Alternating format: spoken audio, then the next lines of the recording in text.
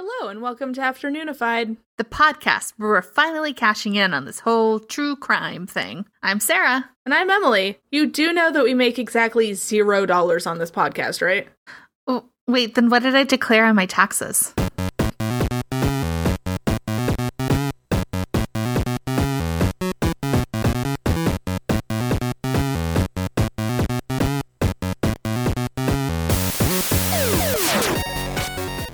Behind the scenes, we talked about taxes for a good 5 minutes trying to figure out if you declare income. Boy, we're grown-ups. I'm glad we got some goofs out of the way now. Yeah, I remembered when I was writing this why we don't do a lot of true crime episodes, and it's because there's not a lot that's funny about it. I'm not Henry Zebrowski. I can't pull this out of my ass. Yeah, I'm sure we'll find our own way to make goofs, but honestly, it's not a very funny story. So everybody buckle up for that. If you are sensitive about murder or the murder of children, I would maybe just skip this one. Yep. Speaking of, yep. I'm going to do how I always introduce all these episodes. Have you ever heard of the Bear Brook murders, Emily? Yes. Yes, I have. I listened to the podcast. Great. I feel like I probably recommended the podcast to you. Great. Yeah, and also Billy Jensen of Jensen and Holes did some major investigative work on the case, and I read about it in his book. He was on the podcast too. I remember when I re-listened this weekend. So that's actually my primary source for this episode is the Bear Brook podcast, which was done by Jason Moon of New Hampshire Public Radio. It is, I would say, the definitive source on a lot of this case stuff. If you were even mildly interested in this, I would go. It is an amazingly well done podcast. I re-listened to it over the weekend as I was prepping my notes for this, and it's so good. And it goes much deeper into all of this. So, and of course, it's got interviews with everybody.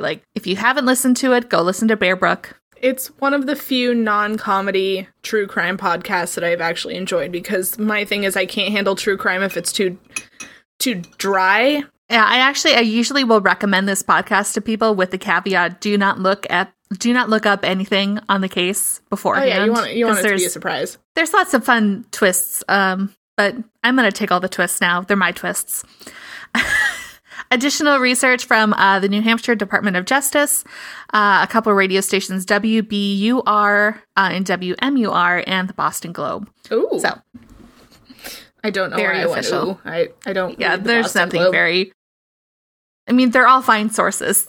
So our story begins in the summer of 1985 in the town of Allenstown, New Hampshire, which is about 4,500 people. It's pretty, I would consider it a small town, which is something because I am very particular about how people use the definition. But yeah, how many people were in the town where you grew up? 2,800.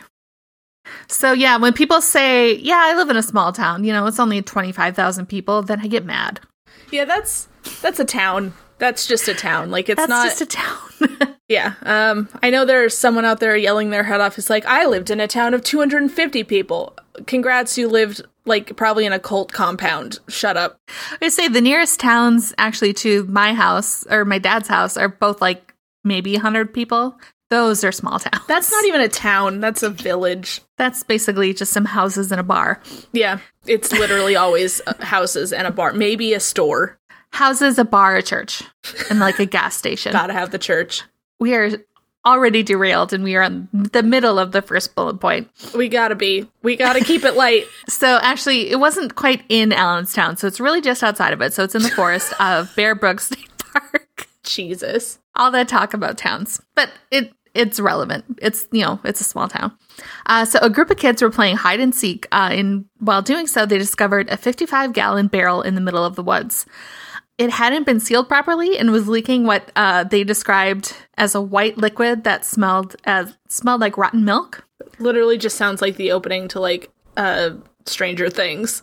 Yeah, sounds truly terrible. Because they're dumb kids, they tip the barrel over because that's what kids do. I assume it was a group of boys, little boys. Yeah, that's the impression I got.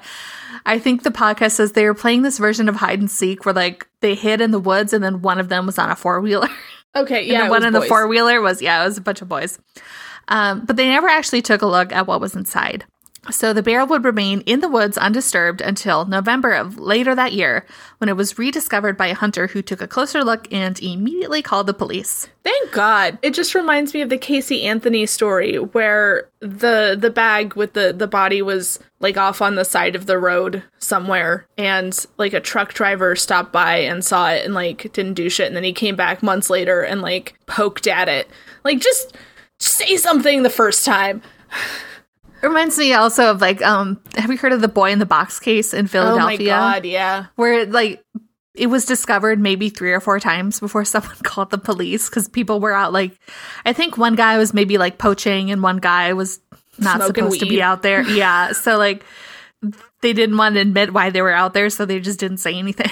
That also happened with the discovery of one of Willie Picton's up in Canada's victims. This guy found the skull in like a swamp, and then like he left because they didn't have, I think it was when they didn't, like have cell phones and stuff. So he was going to go to the gas station and call, but like he didn't. And then he like went to bingo and had dinner and called the next afternoon.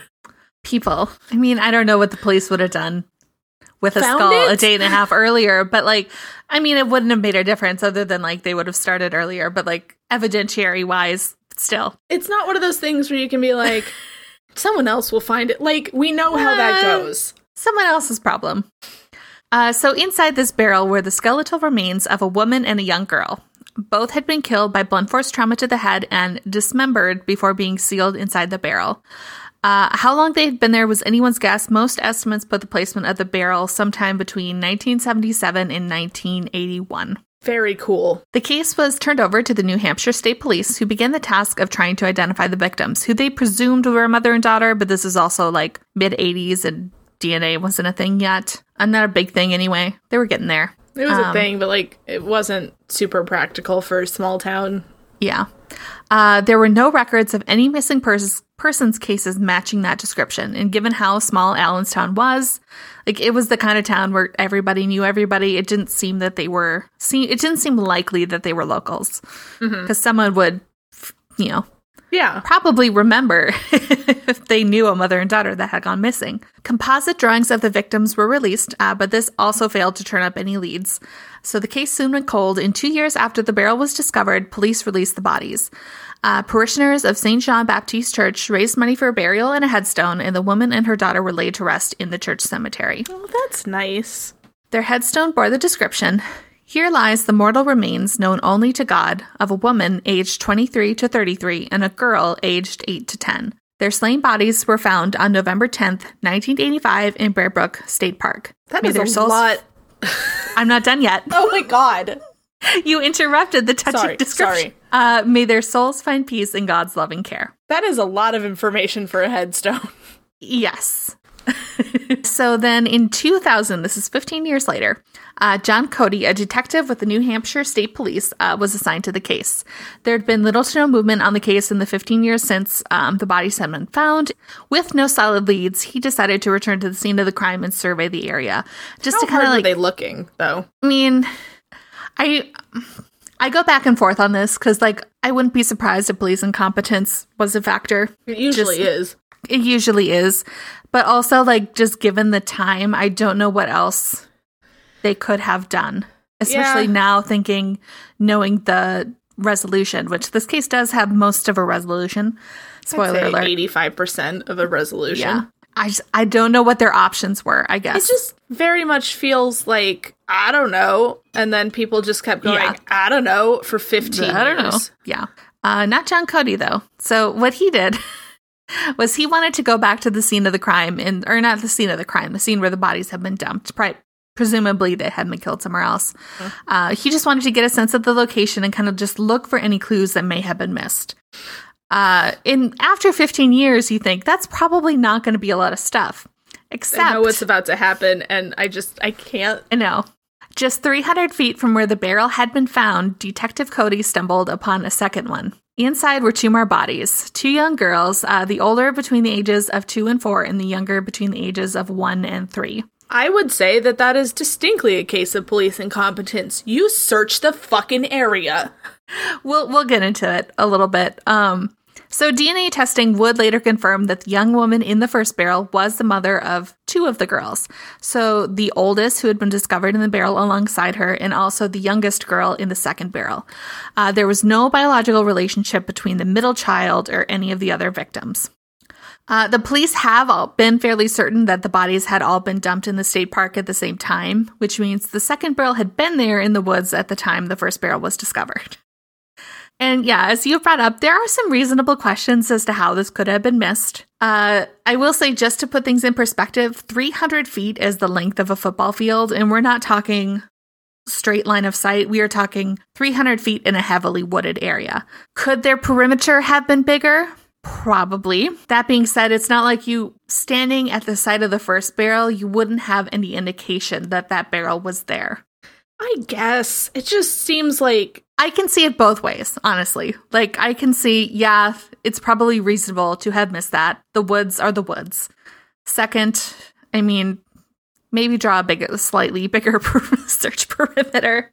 But that being said... I just got a text from someone. Apparently, they're making 2 new Ted Bundy movies. One with Chad Michael Murray and one with Elijah Wood. Elijah Wood is a fine actor. Do you really I don't want any either more of Ted them Bundy to play movies? Zac Efron was fine. Like, I haven't seen that one, and it's just because I'm Ted Bundy'd out. I don't care.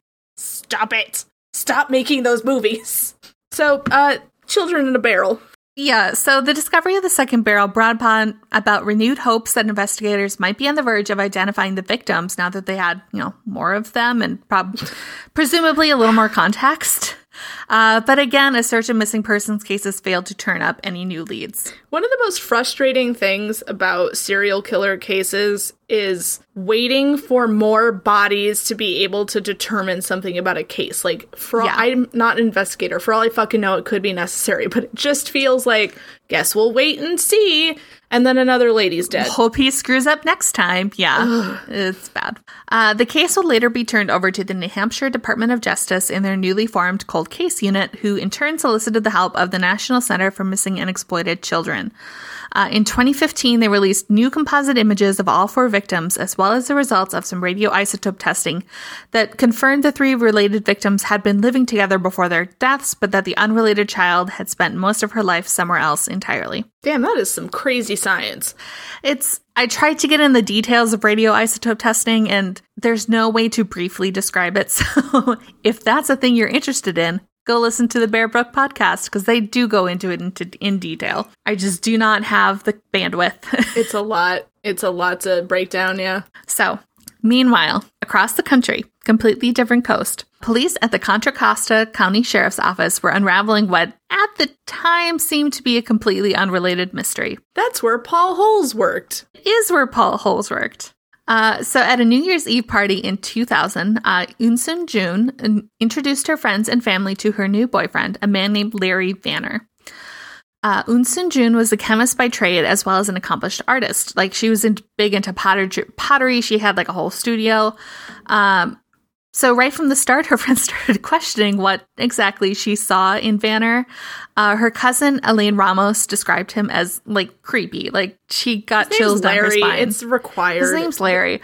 So she described him as unkempt and had long, dirty fingernails. He literally drove to the party in a windowless white van. Like, just a lot of red flags. You just walk into a store and be like, I'll take the rapist special, please. Essentially.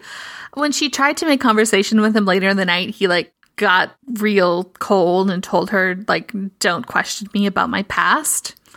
Which, again, red flag. This man is made of red flags. He was stitched together with sheets of red flags. But when Elaine tried to bring this up with her cousin, Eunsoon grew angry and accused Elaine of not wanting her to be happy. I think it's the opposite. Yeah, she was in her 40s. It sounds like dating had been hard for her. So, of course, she finds someone who seems to be into her, and I get it, but also, like, girl, you can do better. She's a fucking chemist. Yeah, like, she's a smart lady. Have standards, ladies. Just a few. This is just a general PSA to everyone out there. Have standards. Elaine wasn't the only one to raise concerns about Vanner. It soon created a rift between Eunsoon and her family to the point that, like, she was no longer on speaking terms with Elaine or really most of her family. No dude is worth that. Unless your family sucks, like, I guess there are reasons. Yeah, but they say there are legitimate, like, scenarios where your family just straight up sucks and sure, go live with your new hot boy toy. But this is not one of those. If your family hates someone, if your friends hate someone because you choose to hang around with your fucking friends, he's probably not good. So Eunsoon and Vanner were married in an unofficial ceremony in 2001, and Vanner moved into Eunsoon's home. In June of 2002, she disappeared. Of course she did. Yeah, this all tracks. That's what happens when you marry a creep. She had made plans with a fellow artist friend to go to an art show, but never turned up. So when the friend contacted Vanner, he gave her a whole bunch of excuses as to, like, why she was gone. None of them were very good. And after weeks with no word from Eunsoon, this friend called the police because she was a good friend. Yes. I assume you'd call the police if I went missing. Yes, I would. Assuming I know. No, I'm kidding. So they questioned Vanner. He claimed Eunsoon was overseeing some renovations to one of his properties elsewhere in California. I don't think that man owns properties. Like, just from the description, he does not seem like a man who's in the real estate game. See, yes, this is accurate. And also what I was thinking, he kept telling people he had other properties and, I doubt it. I very much doubt it. Yeah. Then he claimed she had a mental breakdown and that she was seeing a therapist in Oregon. Nah. He actually gave them the name of a facility. They called it. It was a real facility. But when they described Eunsoon, they're told that there was no such patient matching that description. So they're starting to be a little suspicious. And then they run a background check on Mr. Larry Vanner, and they find no official records for him whatsoever. So he's gone from being a man made out of red flags to a man made out of red flags, piloting a hot air balloon made out of red flags. Sprinkling red flags across the countryside of California. Essentially, yes. That's a good metaphor, Emily. So, police take his fingerprints. They process them while he's still in custody. And they are able to connect Larry Vanner with a number of different aliases, notably Curtis Kimball and Gordon Jensen. The police suspect neither of them are actually his true identity. They think all of those sound like serial killer names. I don't know how he does it. He does have a criminal history, though. So he charges for drunk driving, driving a stolen vehicle, and he also had this conviction for child abandonment. Ugh. So in 1986, while using the alias Gordon Jensen, he had left his 5-year-old daughter Lisa with an elderly couple in an RV park. He was also, they discover, in violation of his parole. I mean, yeah. Because of this, they can search his house, and they do. And when they do, they find Eunsoon's dismembered body in a crawl space buried beneath a pile of cat litter. Just indescribably bad. I know that the cat litter is meant to, like, desiccate and take care of the smell. As an owner of cats, cat litter barely covers the smell of cat poop. You tried. Yeah, like, that house could not have smelled okay. So Curtis Kimball, as they're kind of referring to him now, because this is the earliest alias they can tie him to. They still don't think that's his real name. He eventually pleads guilty to Eunsoon's murder, accepting a sentence of 15 years to life. So this detective who had been on Eunsoon's case, her name's Roxanne Grunheim. Bitch. She's great. She can't let it go. There's so many things that bother her about Kimball, but the thing that's bothering her the most is this child abandonment case. So because Kimball obviously has this established habit of using aliases, she starts to wonder if Lisa's identity wasn't false as well. She goes and contacts the police down in San Bernardino, who had handled Lisa's case back in the 80s. And just her luck, they still had a sample of Lisa's blood that they had taken back when the charges had initially been filed. Why would they need a sample of this girl's blood? I mean, great that they had it. So it sounds like at the time, they too were suspicious as to whether or not Kimball was the girl's father. And we're going to do a paternity test, but for whatever reason, it didn't happen. I think it's because he pled guilty. And so they just didn't end up doing it. But they had held on to the blood sample. It seems like something you probably should have done regardless, but okay. You would think so. But again, the police. So, Sting sucks. Grunheim had the paternity test done, and it is revealed that, in fact, Kimball is not Lisa's biological father, which opens up this whole other can of worms. So if she isn't Kimball's daughter, 1, who the hell is she? And 2, is it possible that she was an unidentified missing person? So again, he's gone from made of red flags, piloting balloon, sprinkling red flags, to secretly being the Oogie Boogie Man from Nightmare Before Christmas, just full of cans of worms. Essentially, yeah. It's the literal worst person. This guy, he is human garbage. Red flags filled with worms. So let's go back in time once more to 1986. When a man calling himself Gordon Jensen arrives at the Holiday Host RV Park in Scotts Valley, California. So with him is a 5-year-old girl, Lisa, who he claims is his daughter. They become friendly with an elderly couple. Their names are Richard and Catherine Decker. So they were kind of neighbors. They would keep an eye on Lisa when Gordon was busy or at work. And he had told him that Lisa's mother had died when she was a baby. His stories on this varied a bit. I think he mostly told them it was cancer. He was known to have claimed at one point that she had died in a car accident. I'm not sure if that was the story he told the Deckers or someone else, but they're both classics. Regardless, yeah. You would think you would remember how the mother of your child died. Maybe she had cancer and was in a car wreck on her way to cancer business. I mean, it's possible. It didn't take long for the Deckers to catch on that something was wrong. Lisa looks thin and kind of malnourished. She and Gordon are living out of essentially what's a camper truck, which it's not a great life for a 5-year-old kid.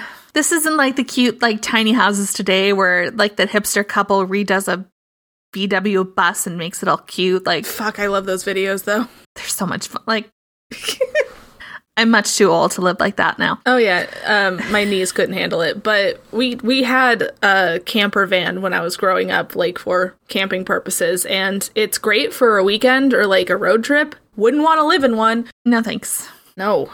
But all the power to those who do. Yeah. People with good knees and steel backs.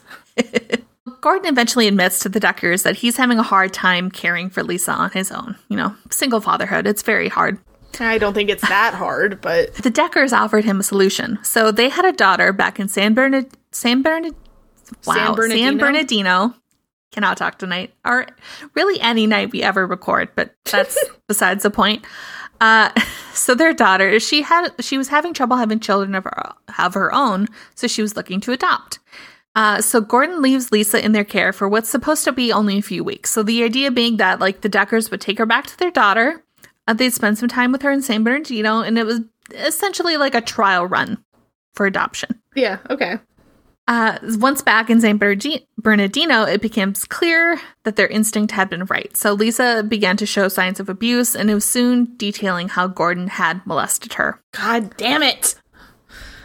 Like I said, human garbage. So by the time they returned to the RV park, now very eager to sign those adoption papers, just so they are able to ensure Lisa's safety, Gordon had completely pieced. He was gone. So probably not the worst thing in the world. Like, no, I think this was very lucky for her in the long run. Yeah. Unfortunately for the Deckers, because they did not have legal guardianship over Lisa, they were forced to give custody of her to the county. So she was put into foster care and later adopted. It should be noted that by all accounts, Lisa went on to lead a normal, happy, secure life. She seems to be doing really good. Very good. She's more or less anonymous. I don't think we know, like, what name she goes by now, but probably don't need to. Seems like she could use a break. Yeah, let her go live her life. So good for her. I hope she's happy. A warrant was issued for Gordon's arrest for child molestation and child abandonment. Police tracked him down, but anything they could use turned out to be a dead end. So, like, the social security number he was using was phony. The camper he lived in was registered to an address that turned out to be a motel room. Like, God, if he wasn't, like, nothing, a sack of shit, those skills could have been used for something useful. Yeah. So all they had to go on was this fingerprint they found from the RV park. They traced it back to a man named Curtis Kimball. But apart from an arrest record for drunk driving, there wasn't really anything else they could use to find him. Who is this man? In 1988, though, he was arrested again, and this is when they were finally able to track him down. He was arrested for driving a stolen car. Yeah, like I mentioned, so there were suspicions even then that Lisa wasn't his daughter. But Kimball took a plea plea deal on the child abandonment charges, so the child molestation and the stolen car charges were dropped. Those feel like the more important ones. You would think, but that's also how plea deals work. So in typical, late 80s garbage, he was sentenced to 3 years in prison, served about 1.5 years before being released on parole in 1990, at which point he dipped again and was gone. And if you need me, I'm just going to crawl under this desk. Yeah. He wouldn't be questioned about the case again until 2003, when he was in prison for the murder of Eun Soon-jun.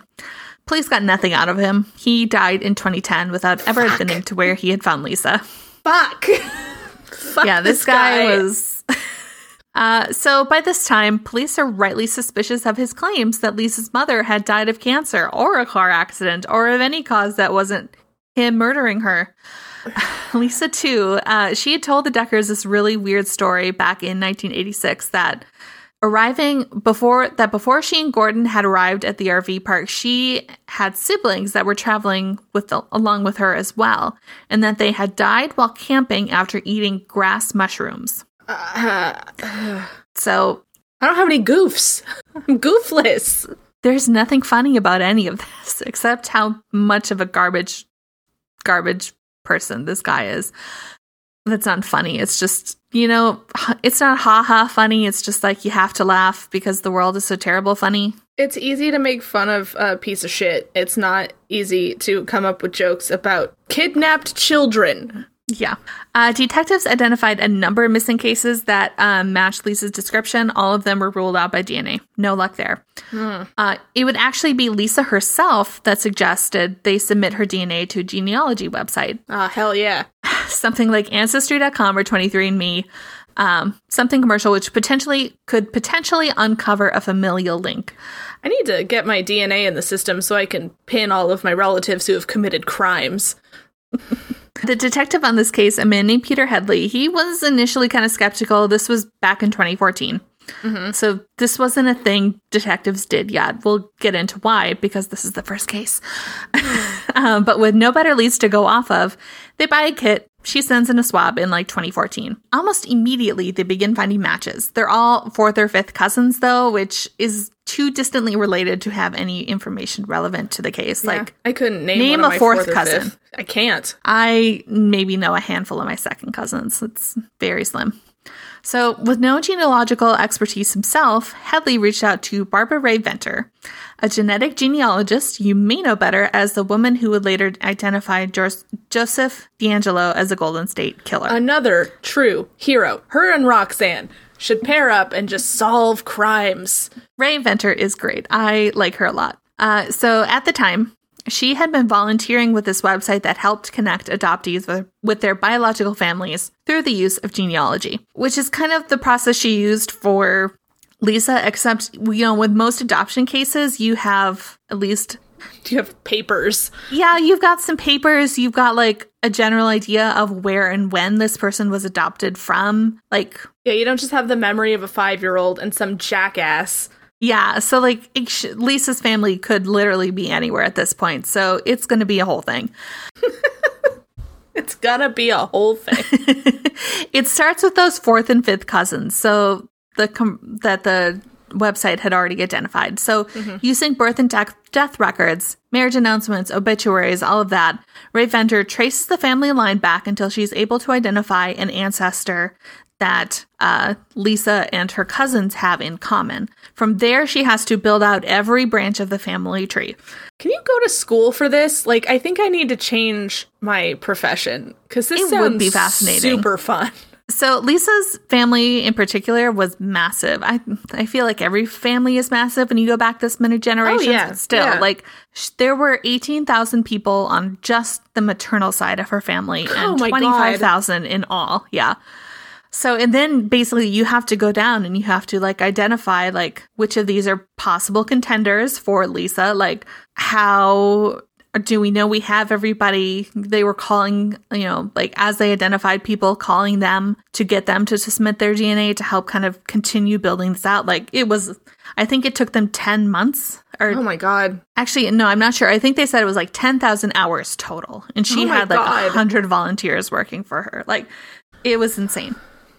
So, okay, yeah, it took over a year, actually. That was the timeline. But in 2016, Ray Venter and Headley managed to discover Lisa's true identity.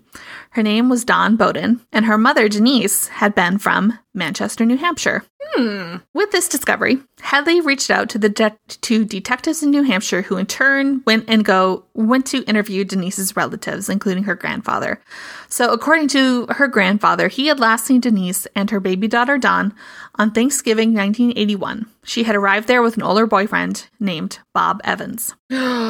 So when shown a mugshot of Curtis Kimball, the grandfather was able to identify him right away. The name Bob Evans sounds familiar. Hold on, let me... Bob Evans is a chain restaurant that serves, like, mac and cheese and shit. You got him, Emily. You got him. I got him! Well, unfortunately, there's no Bob Evans within 100 miles of me, so... Yep. Anyway, the case... So, no one had seen Denise since that Thanksgiving in 1981. So, like Eunsoon Jun, she had become estranged from her family. And it's the 80s, and people drift away, and you don't talk to them again. Facebook isn't a thing. If you lose their number or they change their number... I guess, but it's his daughter. Granddaughter, but still. Granddaughter. It's also... I think they don't really get into it. I can't really speak to what the dynamics were, but it's described in the podcast that she's had kind of a complicated family. Okay. So I think, yeah. Okay. Whatever that means, it could mean a lot of things. Yeah, it could go anyway with that. Similar to Eunsoon Jun, like, it wasn't that Eunsoon's family didn't love her. It was that this Larry Vanner asshole comes in and finds a way to isolate her from her family. Yeah, one would say it's the common denominator, yeah. I feel like that's also kind of a part of it, but anyway. Police did a thorough search of the home in Manchester where Denise had lived with Bob, thinking that her remains might be there the way Eunsoon's were in her own home, but turned up nothing. The police assumed she had been murdered, but no one made the connection between Denise Bowden and the bodies in the barrels at Bear Brook Park until a case manager at the National Center for Missing and Exploited Children, finally connected the dots. Can you imagine, that day for that person? Just fucking scrolling through files, maybe eating a sandwich, just going about your day and, having that light bulb moment? I am honestly surprised that, it feels like the bodies in the barrel were a fairly major case in New Hampshire, and you bring the attention of a missing woman to the New Hampshire police at the same time frame, and the fact that no one puts this together before someone in DECMEC does. I mean, I don't know the dynamics of their office, but there have definitely been times in my office where we'll do something and we'll keep doing something, and then all of a sudden someone will be like, "Why are we doing this?" And then everyone else is like, "I don't know." Who knows? Yeah. They ran a DNA test, thinking Denise could be the adult victim. But that came back negative. What? Sorry, I've forgotten most of this story. This is an experience for me. This is why I find this case so interesting, it never goes the way you expect it to go. So this wasn't the adult woman.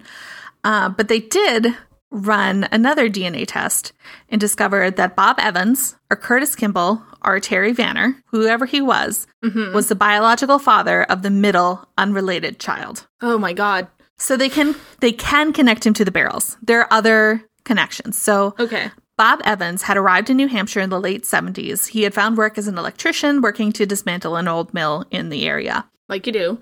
Yep. He knew and had worked with the owner of a camp store, which had been just outside the state park near where the first barrel had been found.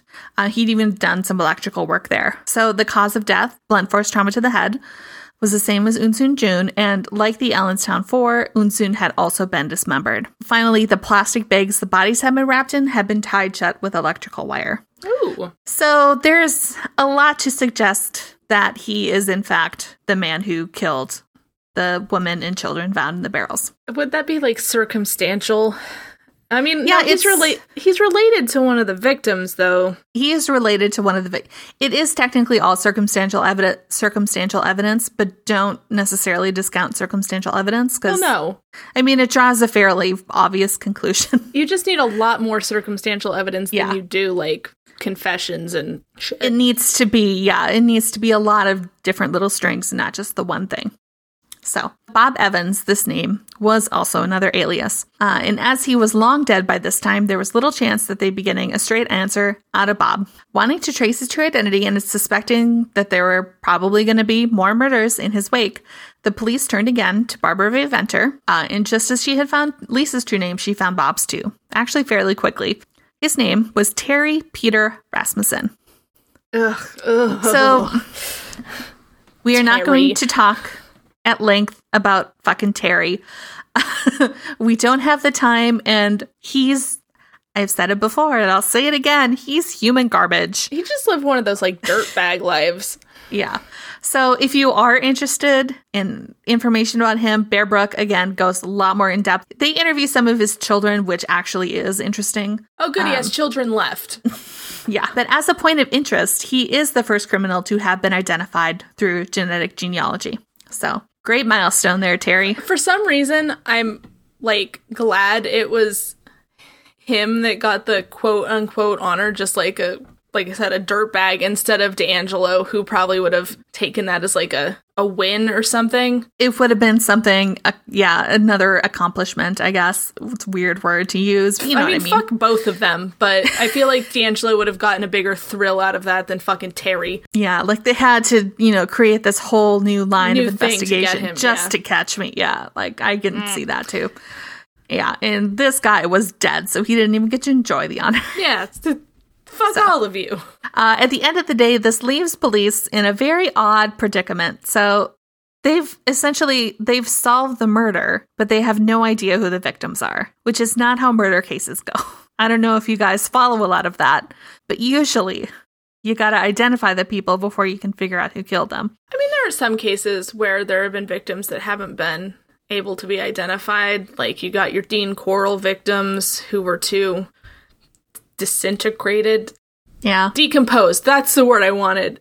And like, I think there were some Bundy victims and that were like, they know that he did that to these girls, but they don't know who they are, which like sucks so hard. That's honestly the worst part of any of those cases. Case. Well, no, I guess catching him like still good, but so it's not worst case scenario, but it's pretty bad. So considering their prior success, genetic genealogy was the obvious solution to this case of, identifying the victims. Yeah, I mean, it wasn't as straightforward, though, when it came to the Allenstown 4.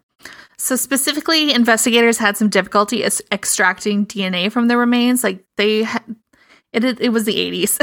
I hate to ask, but was there any other liquid in the barrel, like acids or I honestly don't know. I'm assuming that he used something to try and speed up decomposition. Like lime or something? Maybe.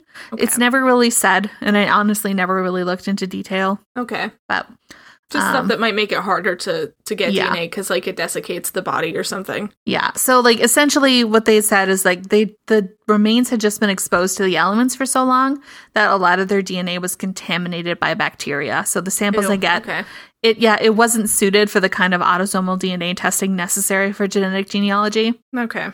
So they would have to wait until 2017 and a new technique for DNA extraction that essentially rebuilt DNA from rootless hair. Mm-hmm. So like this case, and this is why I say it's possible that they just didn't look very hard for them back in the 80s. But I feel like a lot of this case hinges on like new technology. Like that's what finally got the job done. So it's hard to say like if they had just looked a little harder, they could have figured it out when. I mean, it can be both. Yeah, it's true. Yeah. So it did take months, but investigators finally managed to build genetic profiles for each of the 3 related Allenstown victims, and they were uploaded to GEDmatch, which is kind of the big DNA database that police will use for this, in the fall of 2018. But the investigators weren't the only ones searching for the victims' identities. And this is actually my favorite part of the story, because this is just very cool. And it all hinges on a research librarian, which she's great. So, this research librarian, her name is Becky Heath, and she considers herself kind of an amateur web sleuth, which normally I would roll my eyes at, but she's a good one. Yeah, sometimes it works out. So, she would have been working the case from an entirely different angle. So, she obviously doesn't have DNA to go off of. So what she does is she spends hours on this Ancestry.com forum called Lost Family and Friends. So this is a place where like a lot of people would post in the hopes that the community could help them reconnect with loved ones with whom they had lost touch. Like, especially if you weren't quite as well versed in hunting down things like marriage records and obituaries and things like that. Like, you put it out there, hopefully someone else who's really into that can help you search for that. There is someone on Reddit who can find anything you need. Yeah, essentially. So Becky Heath, she scrolls through thousands of these posts, but one in particular catches her eye. So in February of 2000, someone had posted on the board looking for their half-sister. So the post read, Ralph Elroy McWatters, a.k.a. Tom, was a Marine stationed in California in the mid-1970s. He married Marty, in quotes, and they had a daughter, Sarah. Marty died in a car accident. Sarah was adopted by Marty's parents. Tom moved back to the Connecticut, New York area and died in the early 1980s, but not before fathering a son, Christopher. We are trying to locate Chris's half-sister, Sarah. So that's all the information she's got. But what she notices is this reference to a car accident, which is something she recognized as an excuse Terry Rasmussen had given about Denise Beaudin. As I said during the Amityville murders, in every lie there is a tiny bit of truth. Not good truth, but... No, mostly bad truths in this case. So she keeps reading the thread, and other things start falling into place. So in 2003... someone replies to this thread. They're also looking for Sarah McWatters. In this case, it was someone looking for his niece, and he was hoping that by finding his niece, he could find her mother, Marlis. So he wrote, I know my sister was married to somebody named Tom that was in the military. I don't know if this is the same person, but it's worth a try. We haven't heard from her sister in a very long time. We thought she may be dead. So when I read this letter about Sarah and Tom, I started thinking, and I called my mom. She said, everything sounds right, but she had never adopted Sarah. We don't even know where she could be. We are also looking for her sister named Marie. I'm getting like goosebumps reading this because it's so eerie. So the thread actually, he posted that. No one replies to him. The thread remains completely inactive until 2013. Just some other random user copy pastes in 2 state of California records. Like the first is a marriage record for a woman named Marlise Honeychurch and a Ralph McWatters. And then the second is a later divorce between Marlise and a second husband, Michael Vaughn. So Heath takes these and she does some further searching, and she finds the date of birth given for Marlise matches the age of the adult Bear Brook victim, as did the ages of her 2 daughters, Marie Vaughn and Sarah McWatters. So by now it's the fall of 2017. Terry Rasmussen has been identified, but the victims have not yet. So Heath posts about the lead on a Facebook forum, but it gets no traction. No one really comments in it or notices it. And she kind of moves on. She keeps searching these forums. It was only after listening to the Bear Brook podcast that she thought about the post again and remembered how well this missing family had matched up with the Allenstown victims. Goddamn, podcasts do matter. Maybe not this case, one, but... Yes, this one does not. The Bear Brook podcast matters, yeah. So she goes back to the original poster. She reaches out to them and asks if they have any more information on their half-sister's mother, Marlise. So they did have a vague recollection that she had later remarried to a man whose last name was Rasmussen. So then she follows up with Marlise's siblings that had posted on the board, and they too confirmed that Marlise had been married to a man named Terry. Ugh. So Heath immediately contacts Peter Headley, and in an extraordinary twist of timing, she sends her tip in the very same week Barbara Ray Venter uploads the DNA profiles to GEDmatch. Ooh. This is exciting. I know. So Barbara hadn't even had a chance to review the matches before the names landed on her desk. And then she goes to check them, and there they are. That's kind of that's got to be a little infuriating. It's we went through all this work, but all of this. It just gave me the fucking names. To be fair, it really just kind of cut down on their search quite a bit. I think it gave them somewhere to focus their search. They did have to go back and confirm all this and that it matched. That being said, it's kind of like in cartoons when a character is struggling to do something and then one just walks up and does it. Oh, that wasn't too bad. I've been working on this story for months and he just tweeted it out. It's that. It's literally that. It's that. So this thread is still up on Ancestry.com, and it's eerie reading through it. There's a post in October of 2018, which is the month Heath called in her tip, and it's from one of Marlise's sisters. It just reads in all caps, "Yes, please contact me. Very important." See, if in any other case, that sentence would stress me the fuck out, but... Yeah. Gosh, I'm getting, like, all worked up. This is your Amityville story. Yeah. It's like, I hesitate to say I have a favorite case because that never sits right with me.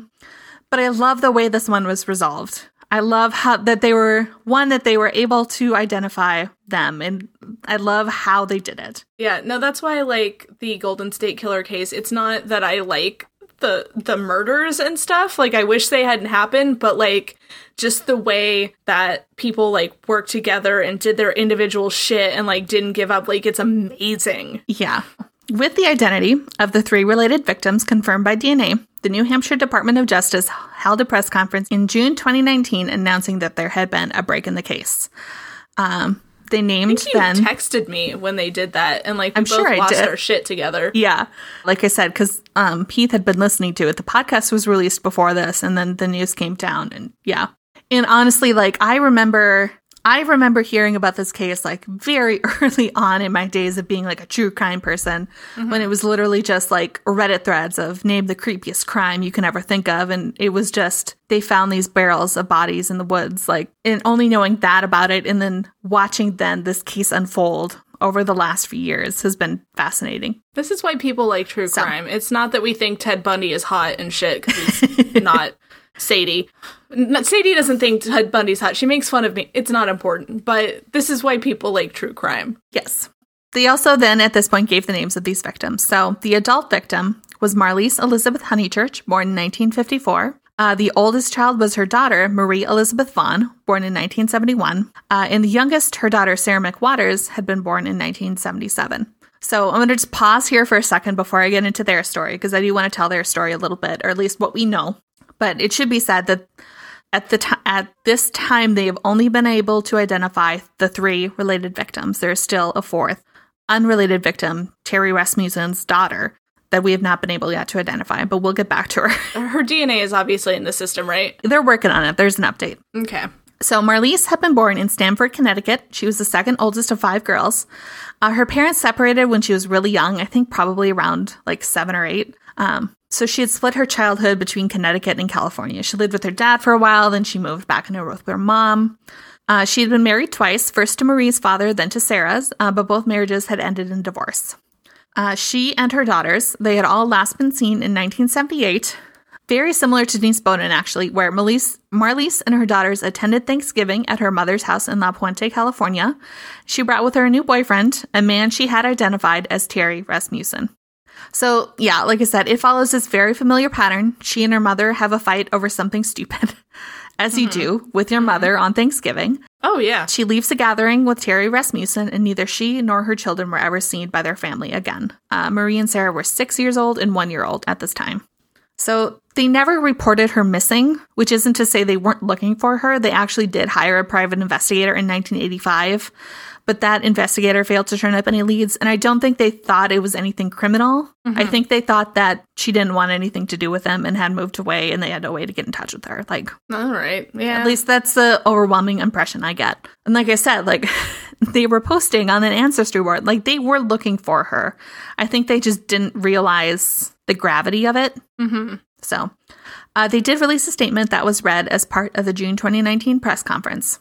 This day comes with heavy hearts. Marlise, Marie, and Sarah were so loved by our families, and they are greatly missed.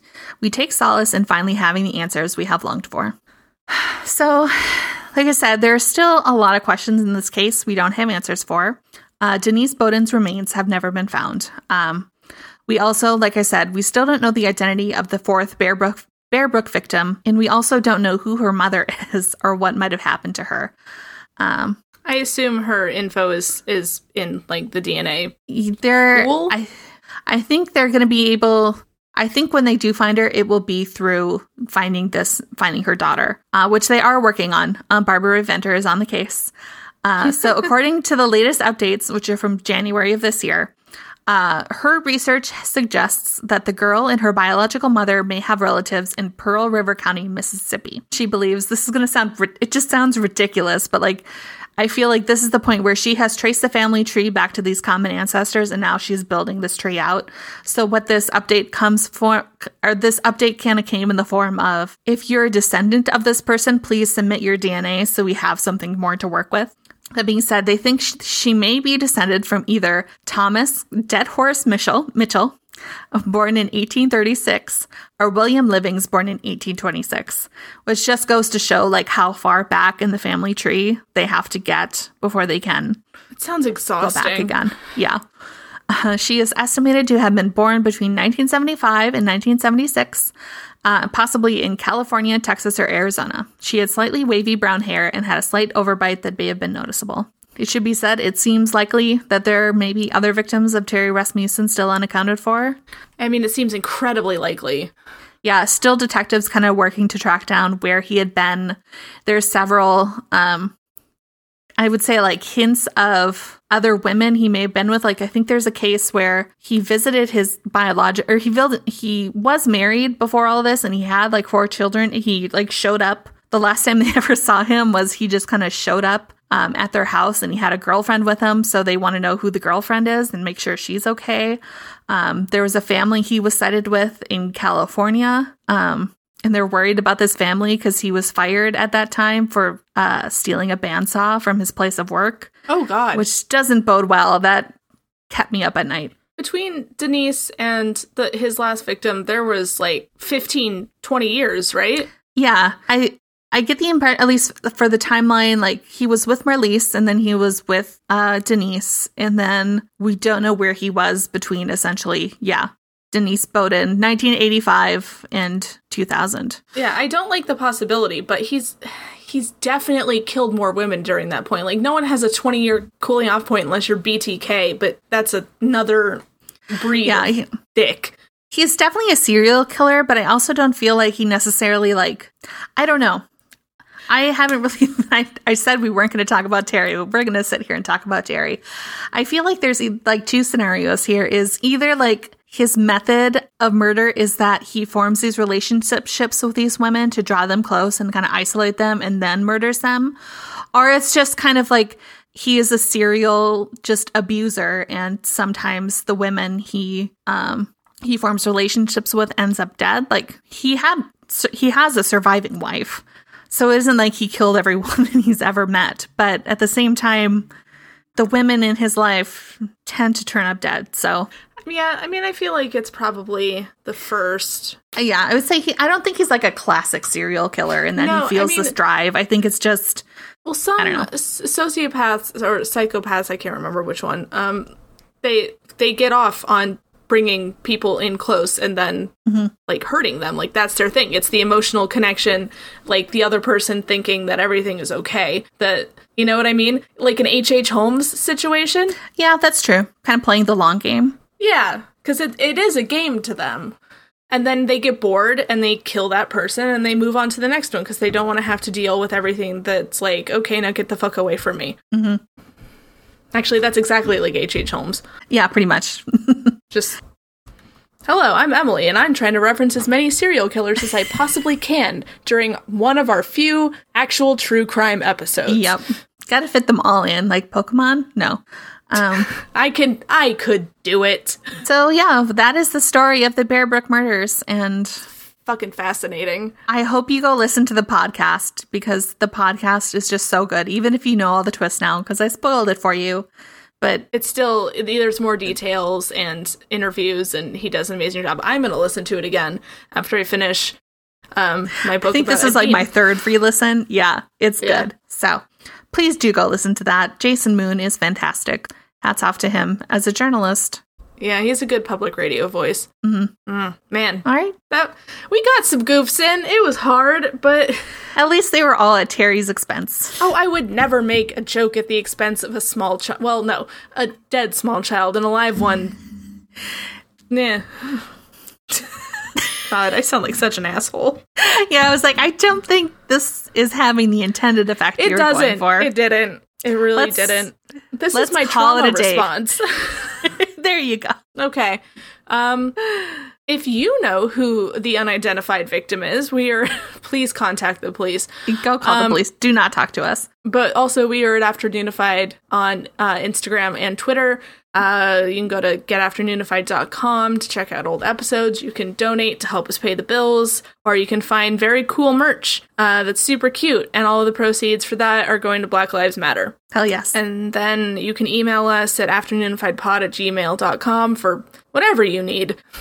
I mean, we're not going to, go grocery shopping for you, but we can answer questions. Go grocery shopping for myself. Yeah, that's... If I could get one of you guys to do my laundry, I think we might have something we could work out. But anyway, we'll see you next time. That spiel went into a weird place there at the end. Okay. It did. Yeah. Goodbye, everybody. We love you.